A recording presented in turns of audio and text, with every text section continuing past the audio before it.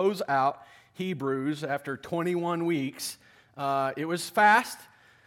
I would like to do them slower, but I believe God was providentially providing. Here we are. We open. In fact, I think it's awesome that Bob just prayed from that opening passage, because we open with hearing about the proclamation of Jesus' greatness. Today we're going to close with a prayer that's only made possible by the greatness of Jesus. The whole way through, it has been about the greatness of Jesus. Every exhortation, every warning, every instruction, all the doctrine presented has been about exalting and showing the greatness and glory of Jesus. And so we're going to see this prayer made possible by the greatness of Jesus, and we're going to see one final call to persevere in our faith because Jesus is great. And so that's where we're going to be. We got a lot to deal with. There's going to be several points of review as we walk through. So we're going to read Hebrews 13, verses 18 through 25. We'll pray, and then we'll dig in. All right. Pray for us. This is the word of the Lord. Pray for us, for we are sure that we have a clear conscience, desiring to act honorably in all things. I urge you the more earnestly to do this in order that I may be restored to you the sooner. Now may the God of peace, who brought again from the dead our Lord Jesus, the great shepherd of the sheep, by the blood of the eternal covenant, equip you with everything good, that you may do his will, working in us that which is pleasing in his sight, through Jesus Christ, to whom be glory forever and ever. Amen. I appeal to you, brothers, bear with my word of exhortation, for I have written to you briefly.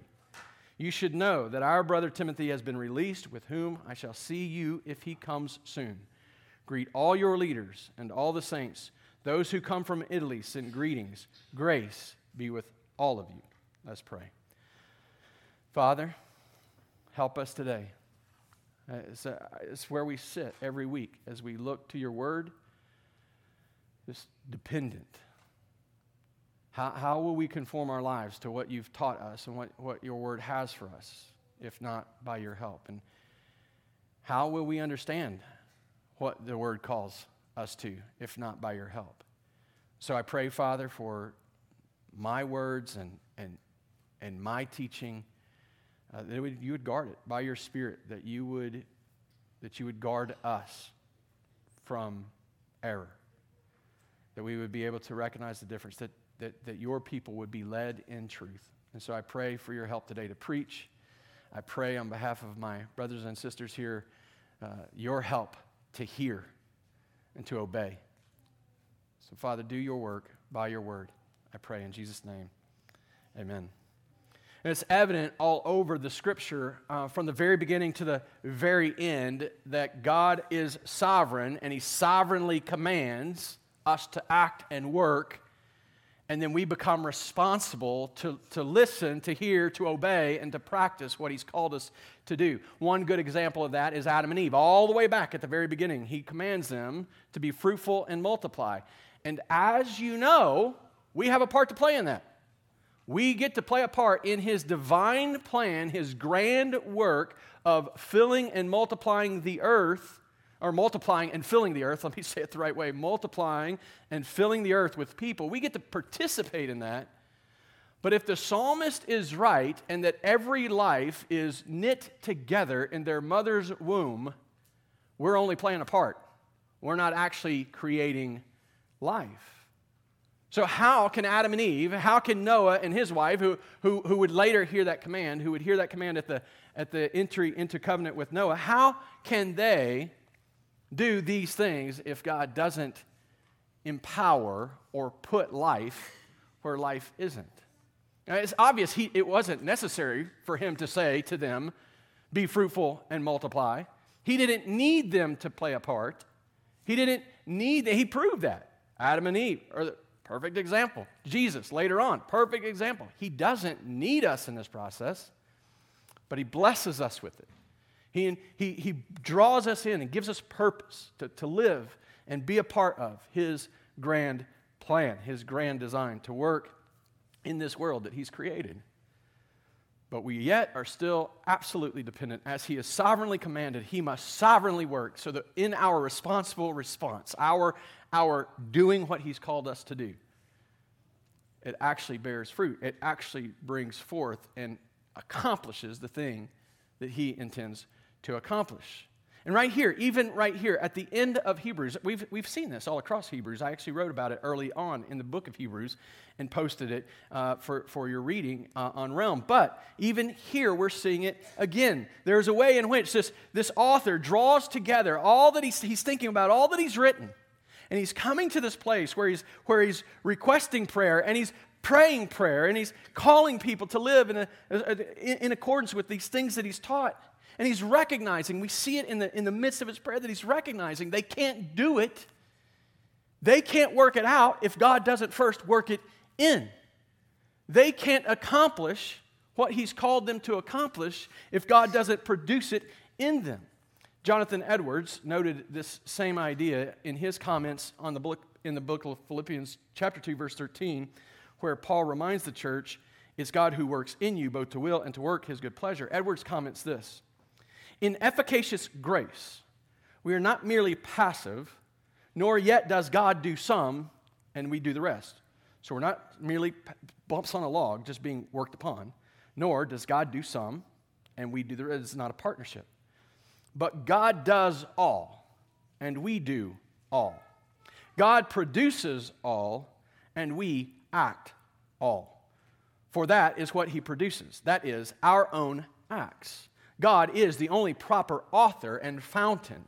We only are the proper actors. We are, in different respects, wholly passive and wholly active. There's a way in which there is God's work in us that produces his work to come from us.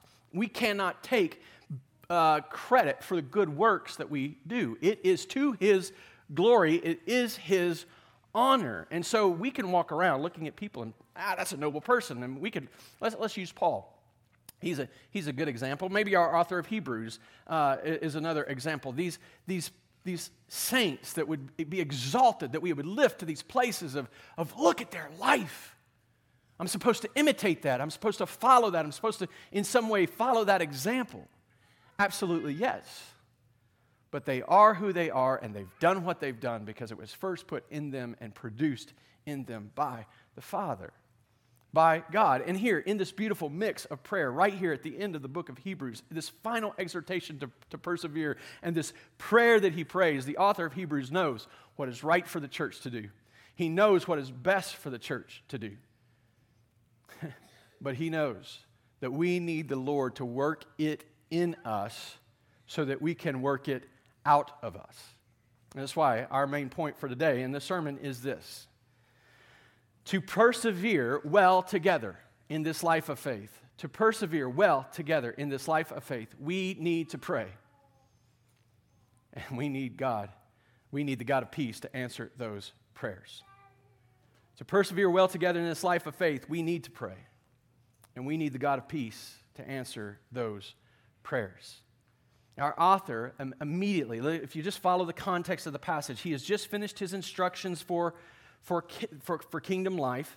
His final instruction is obey your leaders, submit to them, trust your leaders, submit to them, yield to them for the keeping watch over your soul, and immediately follows that instruction with pray for us, a request for prayer. Then he turns in a closing prayer, a benediction, and he prays over the people of the church. He then gives some final greetings and offers one final request on behalf of this church. Now, we're going to look at every part of this, but we're going to start, if you'll just bear with me, we're going to start right smack in the middle at verse 22, at this appeal, this call to persevere in the teaching that he's been giving them. I appeal to you, brothers, bear with my word of exhortation, for I have written to you briefly.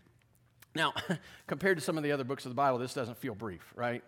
Now, for us, 20 weeks, it took us this long almost just to get through 1 John, which is a much shorter book of the Bible. But seriously, it doesn't feel brief, but he says, this is a brief, I've written to you briefly. I've not said all I could say. I've not said all I wanted to say, but I've written to you briefly. I appeal to you. I urge you. I implore you to hear what I've said, to listen to what's been read to you. This word of exhortation, he calls it. It's a homily or a sermon. So I told you at the very beginning, the reason that we were pushing through this quickly is that this is not a theological treatise. It's not a systematic that's been set out for us that we're supposed to now parse and dissect every piece.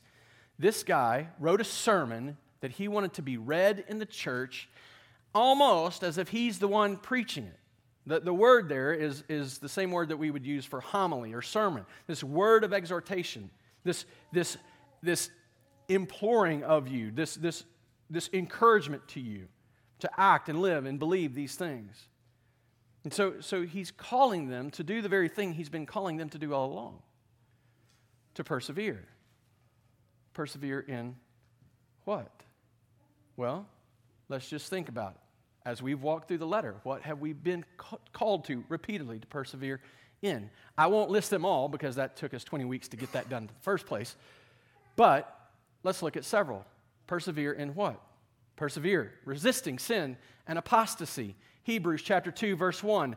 Therefore, we must pay much closer attention to what we have heard, lest we drift away from it. He doesn't want them purposefully leaving the faith, apostatizing, nor does he want them accidentally apostatizing and drifting away as if they're a boat that somebody forgot to tie up to the pier. The point is, he wants them to be intentional about learning, knowing, and pursuing Jesus. Hebrews 3:13, but exhort one another every day, as long as it's called today, that none of you may be hardened by the deceitfulness of sin. As long as today is today. And I think tomorrow, when we get there, we'll call it today. And I think to the end of the day will be today. So when do we quit this, right? No, every day. If we see ourselves, our brothers and sisters, trapped in, deceived by, and living in sin, what are we to do? We're to ensure, we're to resist it, and we're to call them to resist it. Make sure that you aren't hardened by this deceitfulness of sin. Call one another back away from these things. Don't just let one another fall away into these things. Take responsibility. Love one another enough to see what sin does and call each other back.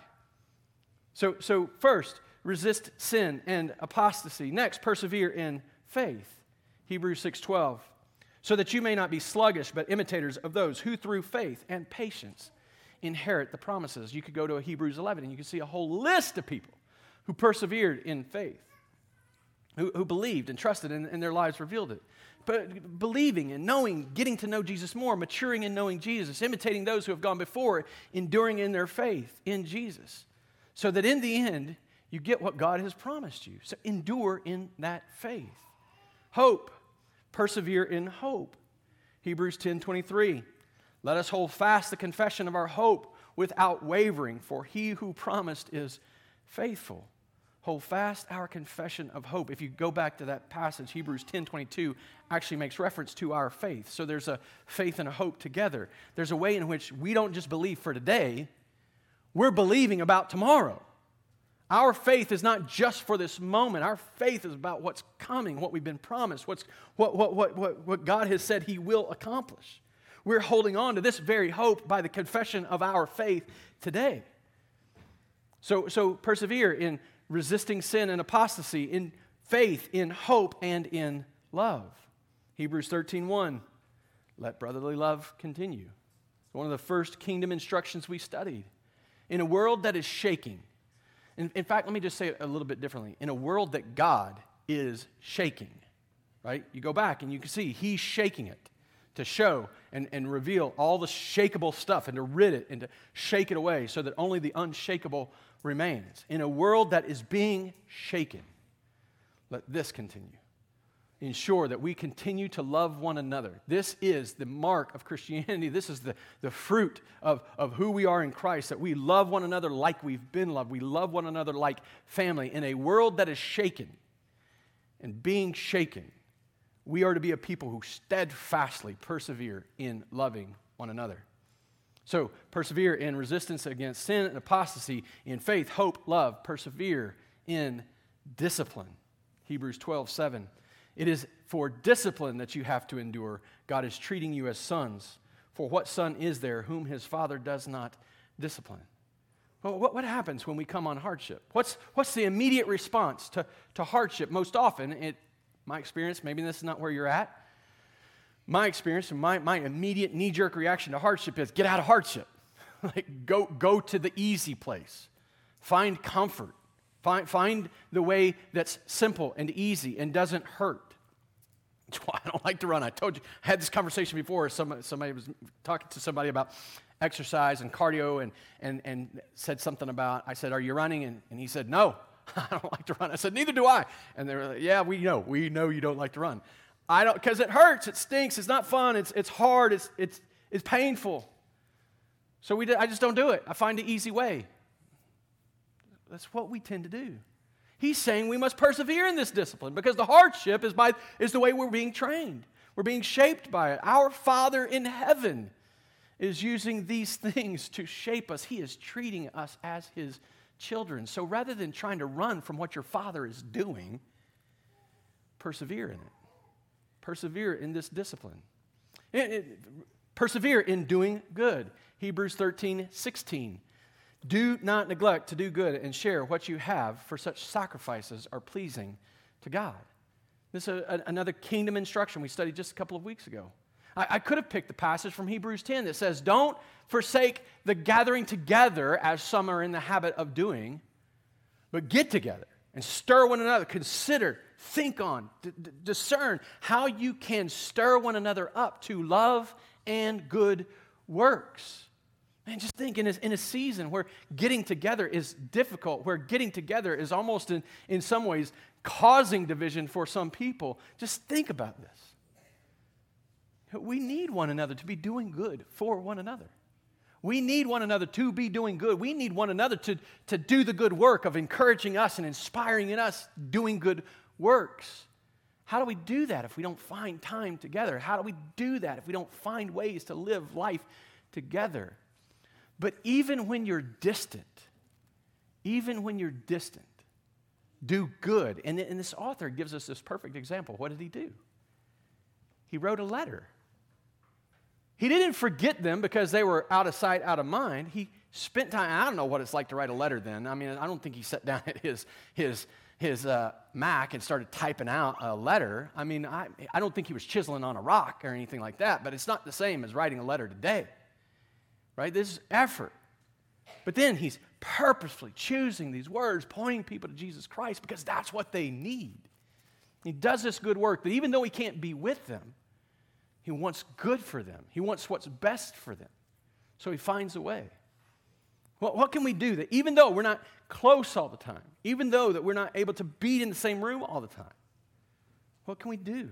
How can we continue to do good and be good? This is what we're to persevere in. Persevere in worship. Hebrews 12:28. Therefore, let us be grateful for receiving a kingdom that cannot be shaken, and thus let us offer to God acceptable worship with reverence and awe, because we now belong to an unshakable kingdom. Because God is shaking everything in this world, and only the unshakable will remain. And then we have received this unshakable kingdom by God's grace and by the work that He has accomplished through Jesus Christ. Because we have received this unshakable kingdom, our lives are to persevere in worship. Everything we are to do is called to be to His glory, even in this prayer that he mentions. At the very end of the benediction, working in us which is pleasing in His sight through Jesus Christ, what? To whom be glory forever and ever. Amen. The whole point of this letter, the whole point of his prayer, the whole point of calling these people to these things is not simply to set them out in front of us, to have these theoretical ideas that make us feel good about each other, but that we might live lives of worship. And to put it all together, that we might live lives of worship that inspire and encourage others to see the glory of God and join us in worship. That is the call of this letter. That's what he's been calling us to. Over and over, persevering in these things, hearing these truths about the greatness of Jesus and responding to them as we have been called to respond to them, enduring against sin and apostasy, persevering in faith, hope, and love, persevering in the discipline that's necessary for us to endure in faith, persevering in the good works that are the result of our faith, and persevering in the life of worship that our God is due, because our God is a consuming fire. He is glorious, and all glory is due His name. So this is what we've been called to. This is what He's calling us to persevere in. That's big. And I didn't even give you all of them. Like, we could have gone down, we could have done some more. You want to do some more? Or you got enough? How are we going to do that? How in the world? I know what it's going to be like when I wake up tomorrow morning and I'm headed to the airport. I told you I'm on my way to Montana. And it seems like a noble reason I'm going. And it is a good reason I'm going. But I got to get there. And I don't like to travel. As much as I enjoy airplanes, I worked on them for a lot of years. I know them and I appreciate them. I do not want to be stuck in these little tubes with a bunch of people putting on a mask, cramped up. I'm not built for airplane. I mean, I'm built for like first class. I'm going to be coach, man. I don't need the extra space. I need the width. Like, I need the extra width. And so I'm not looking forward to this. And then you got to deal with security. I mean, the idea that I got a plan to figure out where to keep my shampoo. And I know these are small things. Small things. I'm going to have to take my shoes off. Got to pull out my laptop. Oh, come on. Why? I get frustrated. I'm already struggling with the idea of enduring in the small list I've given. Do you need more? How are we going to get this done? How are we going to live up to these things? Well, I think that's why it's so beautiful about how the author did this. Before he even calls us to it, he offers prayer for it. Right? Like, he's asking God to work it in us so that it'll work out of us. And he starts with a prayer for himself. He starts with this prayer asking, hey, well, pray for me. Like, I'm sure I've got a clear conscience. I've been living according to these things. I've been striving for them. I don't think he would assume or pretend that he's perfectly achieved anything. But he's got a clear conscience. He recognizes and sees himself and is able to discern that he's enduring in faith and he's persevering in the ways that he's even called the church to. He's not living as a hypocrite. He's striving and desiring to live honorably for God. But hey, pray for me in this. Pray for us in this, your leaders in this. But it also appears that he's missing his church family. Look at verse 19. I urge you the more earnestly to do this in order that I may be restored to you the sooner. He belongs to these people. The very idea of walking in unity from a distance, being concerned about people who aren't with you, he's already called us to that, right? To remember the ones who are in prison and to remember those who are persecuted, because we're all of one body. Yeah, he understands this. He gets it. And he's like, I'm not with you. I want you to pray that I'd be with you, because I know if you pray, it'll happen that much sooner. In fact, he makes his coming soon contingent in some ways upon their prayer. So he asks for this personal prayer. Well, because I happen to be the one doing this, I want to take just a personal point of privilege in the application of this. I want to ask you to pray for your leaders in the way that this guy is asking you to pray for, or this guy was asking his people to pray for him. Pray for your leaders. Paul, writing to the church in Corinth, highlights how important this is. 2 Corinthians 1:11, he writes, you also must help us by prayer, so that many will give thanks on our behalf for the blessing granted us through the prayers of many. Paul and his team had been suffering, and he brings it to the church at Corinth, and he says, look, we need your prayers. We need your help in prayer. You're not with us. You're not suffering the same things we're suffering, the bodily stuff that you're not dealing with these physical sufferings. You're not actively preaching or promoting the gospel. You're not even here, but you can engage in the mission and you can help the mission by your prayer, such that many will see these gifts given by prayer, and many will give thanks on our behalf. So this idea is, I need to check my heart as I'm about to say this. It's not my notes. I think I can say this honestly. As I'm asking you to pray for us, your pastors, I do want you to pray for us, because well, less than noble reasons, because I'm selfish. But truthfully and honestly, from the truest person of who I am, I want you praying for your pastors because it is a help to us in our ministry. How can we do the things we've been called to do if the church isn't praying for their leaders? Even today, in a time where, at least here in America, we get to walk around, we get to join publicly, we don't have to worry about getting our throat slit, we're not being beaten and stoned and left for dead, we're not getting shipwrecked and all those things to do this. We're pretty well accepted here as Christians. Any persecution we face is usually passive-aggressive and not active physical persecution.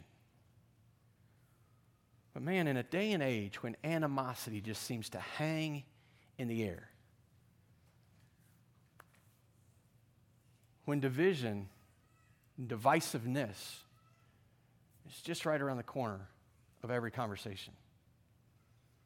And you feel it, right? Like even the idea of preaching on biblical justice, it may feel safe in a room like this. But I don't feel safe in doing it. Because I know. I've talked with, I've heard, I've seen, I know the tribes that we fall into.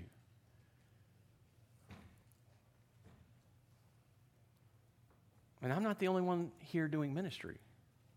Bob and Dave, they need your prayer. We need your prayer. So pray for us in this day. Pray for us to be able to lead through these things well, calling each other to unity, the things that we've already been called to that we would be men who do these things, that we would be men, like the author has said, that we would be men who have a clear conscience. Pray for us, your leaders, to have a clear conscience, that we'd be able to lead and live in such a way that we aren't sinning against our own conscience or acting as hypocrites and saying one thing and then doing another. Even if we're attacked or doubted or people disagree, at least we know we can stand before the Lord and know that we've done what's right and honorable before Him.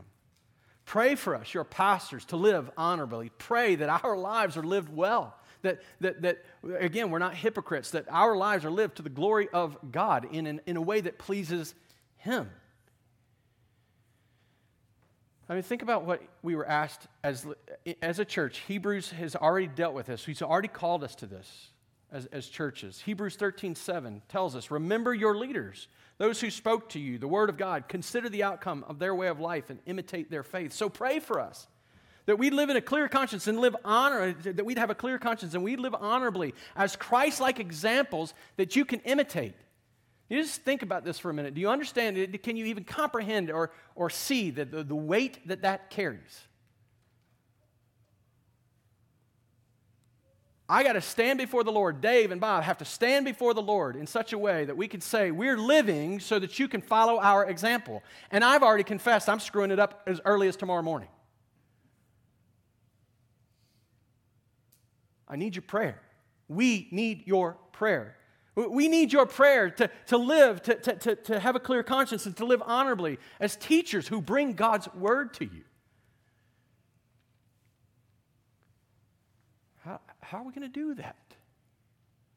If God's not putting it in us so that it can be brought out of us, we need your prayer. Hebrews 13:17, obey your leaders, submit to them, for they are keeping watch over your souls as those who will have to give an account. Let them do this with joy and not with groaning, for that would be of no advantage to you. That's an instruction to the church, but listen, it's information for your prayer for us. Pray that we'd have a clear conscience and be able to live honorably as overseers that are under shepherds. We are overseeing, we are responsible for your soul. In some way, in the great grand plan of God, we have a responsibility to oversee this church and their souls as under-shepherds to God. Jesus is the great shepherd. He calls that out in this prayer. Pray for us to have clear consciences and to be able to live honorably as accountable to God and dependent on God. We're going to answer for this. How we lead this church, again, in the great plan and grand design of God and in His grace, I don't fully understand how it's going to play out. But we're accountable for what we do here. Men, let me just call you right now. Sign up. There shouldn't be a man in this room that isn't living the life that could be called on to do this, at least aspiring to it. But I can tell you there's at least 2 other men. One of them is serving. I don't see him in here. I think they're in the nursery. But Bob and Dave have stepped in. So pray for us. How do we get this done if we don't have the prayers of the people that we're seeking to love and serve? A couple of bonus requests as you're praying for us. In fact, I'd ask you to pray for these things every day. Because tomorrow morning I'm going to wake up and I'm probably going to be failing and needing your prayer. Now that I've told you, I'm going to do my best as I feel it like I'm going to. But a couple of bonus ones from Paul's letters. Boldness to preach, Ephesians 6, 18 through 20. Praying at all times in the Spirit with all prayer and supplication. To that end, keep alert with perseverance, making supplication for all the saints. Now, this is a passage that's right at the end of putting on the full armor of God. We put on the full armor, and then we don't run out and charge the battle lines. We get on our knees and pray. But look at verse 19. And also for me, that words may be given to me in opening my mouth boldly to proclaim the mystery of the gospel, for which I'm an ambassador in chains, that I may declare it boldly as I ought to speak. Now, I don't think that we think of Paul as someone who needs boldness. Because as we get the picture of him as we read his letters, he seemed pretty bold on his own. Or was it an answer to prayer? Pray for us to be able to boldly preach. Think about this. Every week I step up here, or anyone steps up into this pulpit, or any time that a pastor sits down around across from one of our people in counseling or in teaching circumstance, we are engaging in spiritual warfare. Every time. Every last time. Our fight is not against flesh and blood, and the battle won't be won with our flesh and blood or someone else at the cost of their flesh and blood. Only through Jesus and His flesh and blood. We need you to pray for us to be bold. We need to be bold, to be able to speak truth. I'm going to tell you, it's not always well received. People don't necessarily like it. People don't necessarily want to hear it. Our sin nature works hard at having its way. The little idols that we have in our life, even the noble ones that we really like to have and hold, that we show ourselves as good people in the world, even those, oh man, they're so, we cling to them so tightly. We need your prayer. We need your prayer. We don't just need your prayer to be bold in the preaching and teaching and counseling. We need your prayer and the opportunity and clarity to preach and lead. Colossians chapter 4, verses 3 and 4, writing to the church, he says, at the same time, pray also for us that God may open to us a door for the word to declare the mystery of Christ, on account of which I'm in prison, that I may make it clear which is how I ought to speak. Just imagine this. This guy's in prison. He's already been arrested for it. And he's saying, I want more opportunity to be arrested for preaching the gospel. Look, we know it comes at a cost. We know, we understand this. We have felt it. We have walked in it. We deal with it. And even though it comes at a cost, we need you to pray for those opportunities to become clear so that we can preach and lead in a way that is right and good. And we need to be able to do it with clarity so that the words that we speak move past the eardrums and the fleshly responses to the heart that God has made alive. We need your prayer. A few others that you can add to your list for us every day. Wisdom from God to lead. How are we going to do that? How are we going to be wise if God doesn't make us wise? Patience like God's. Man, I like to heat my food up in a microwave. I like to drive through a drive-through and have my stuff right now. I like results. Heart work is difficult, and it takes time to see transformation. We need your prayer. We need your prayer for God's presence to be made known to us and God's leading made known to us so that we can clearly lead. If we are going to persevere well together in this life of faith, we need you to pray for us, and we need the God of peace to answer those prayers on our behalf. We need that. We need to pray for one another. He requests prayer for himself and then immediately moves to a benediction that, and some would say, oh, he's just closing out the letter. They just got to do this. No, he's praying. He's asking the God of peace to do this work, and he's praying for one another. What's he pray for? First and foremost, that they would be equipped well, that they would have what's necessary to live the life God's called them to live. You think about how we typically frame our requests. Like, what are we praying to God for right now? I don't know what's going on in your life, but oftentimes, or I know what's going on in some of your lives, but oftentimes we're framing our requests based on the very specific situation we want to go our way. Right? I got COVID. I don't want COVID. Heal me. I lost a job. I need a job, so give me a job. I want a better job because I want to make more money, so give me a better job. I like that house over there. Will you give me that house? I'm single. I don't want to be single, so will you give me a spouse? I've got a spouse. Will you fix this spouse because I don't like this spouse? What drives our prayers?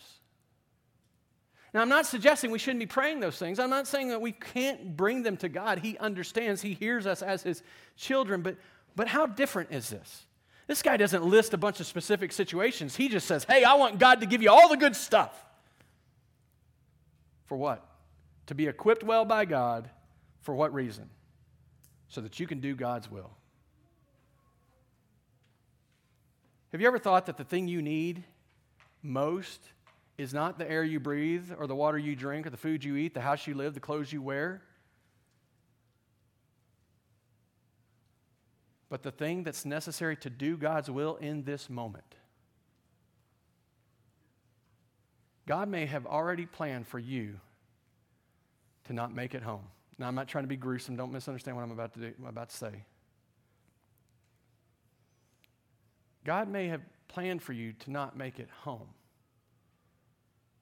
You may not need more air than what's being given you in this moment. What you need is to be able to live according to God's will in this moment. How often is that driving our requests for God to work? Now, again, don't hear me saying don't pray these other prayers. But don't let them be the life of your prayer. Look at what God has done. Seek to be equipped by him to do his will in this world. And look at the way he says it. It's in verse 21. Equip you with everything good. Good according to what? According to his standard.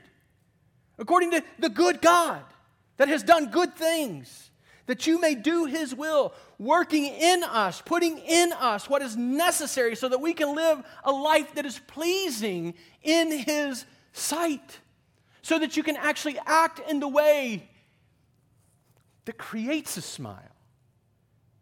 In Christ, the Lord looks at you and he is pleased. There is therefore now no condemnation in Christ Jesus.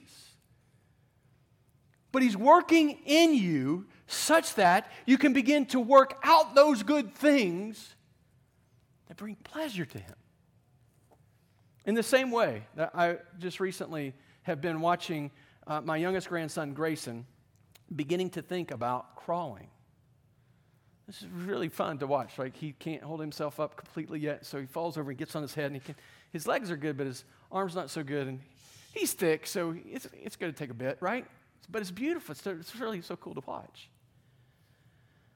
But as we're sitting around the other night, last Wednesday night, we're sitting around just before community group, and he's sitting there, and they're putting stuff out in front of him for him to start to move toward. Nobody's looking at him and saying, oh, man, I hate that kid. He can't crawl yet. We're pleased with him just because of who he is. But we're so pleased at him beginning to take strides and beginning to develop and grow and mature. This is what God is doing in you. This is what God is doing in us. This is what, in fact, I would just point to you to say, oh yeah, I asked for prayer for us as your pastors. Don't misunderstand this, but pray for us as members of the church. Like this is every one of us equip you with everything good that you may do his will working in us.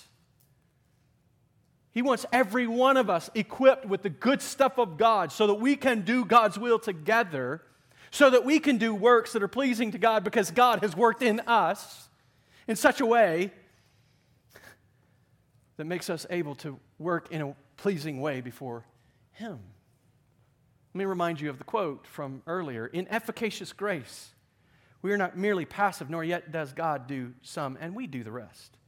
But God does all, and we do all. God produces all, and we act all. For that is what he produces. That is our own acts. God is the only proper author and fountain. We only are the proper actors. We are, in different respects, wholly passive and wholly active. And that may seem confusing. It may seem like, oh, my goodness, how in the world do I understand that? I'm just saying, hey, here we are.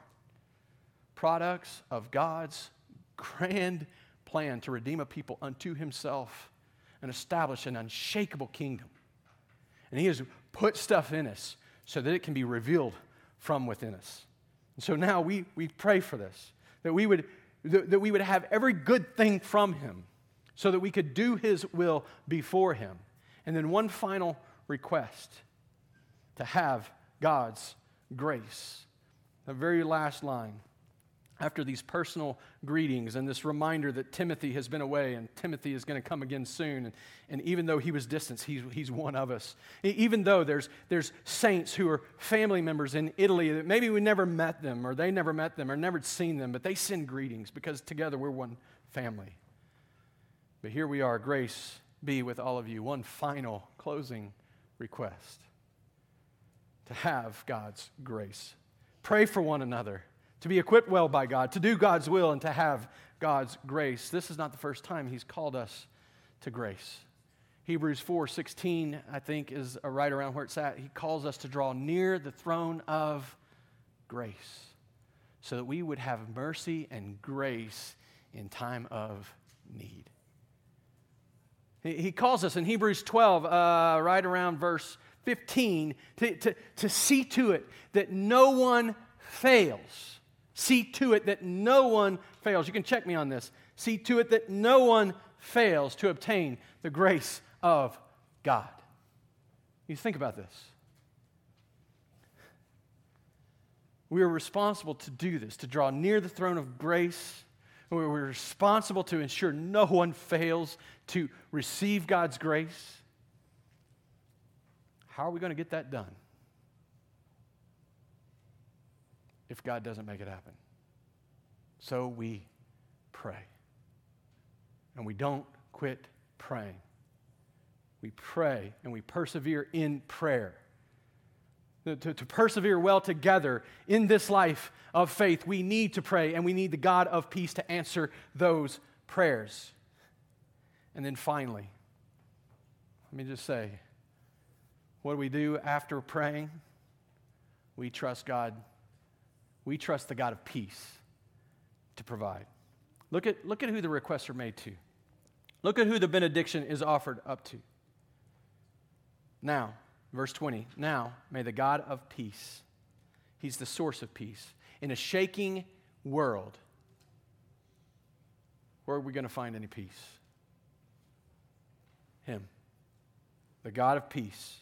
He's the source. He's the sustainer of it. He's the only place it's going to be. If there is to be any peace, we're going to find it in God. May the God of peace, who brought again from the dead our Lord Jesus, the God, we are trusting the God of peace, the God who raised Jesus from the dead, the resurrection that now promises us and provides for us eternal life. If Jesus were dead, we would be lost. Our sin wouldn't be forgiven. There would be no hope. If this life is all the hope we have, Paul says in 1 Corinthians 15, that we are above all people to be pitied.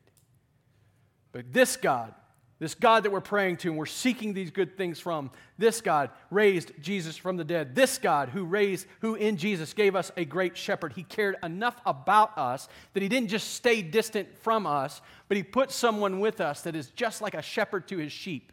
Now, I got messed up last week in my sermon by the idea of this picture of a person yanking on a donkey and a donkey being stubborn, and I didn't want to call you donkeys, but I'm not ashamed to call you sheep. We're sheep. That's not really better, but we have a great shepherd. It's not bad to be a sheep when you have such a great shepherd, right? Our Father in heaven loved us enough to provide us this great shepherd. He provided us the promise of eternal life through the resurrection of Jesus from the dead. He's provided for us peace. What good things are we needing from him? What good stuff do we need to be equipped with in order to live this life? We're praying these things and trusting the God of peace who, through Jesus' sacrifice, provided and drew us into an eternal covenant with himself. A covenant that he has fulfilled of his own doing and made us beneficiaries. You have eternal life. You have the hope of an inheritance. You have the promises of God, not because you've done something to earn them, but because through the life, death, and resurrection of Jesus Christ, he has said, this is yours. Because Jesus never sinned, you will be treated as if you never sinned through faith in him. Because Jesus was rejected, you will be received through faith in Jesus Christ. Because Jesus suffered reproach, you may have reproach in this life, but you'll never face reproach from God through faith in Jesus Christ. We present our request to this good God who has given us all these good things already. He's the one we trust as we wait for him to answer and provide us the good things that are necessary to do his good will. So pray. Pray for your leaders, pray for one another, and you trust God. And let me just say this.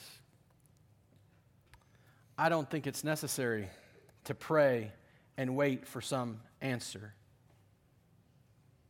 If God has been faithful, if God has given us his son, what will he withhold from us, right? He wants you to do his will. How do you expect him to answer when you say, equip me to do your will? Now we just got to figure out what his will is. That's a sermon for another day. But I can guarantee you this. His will be to his glory, the good of his people, and the advancement of his gospel.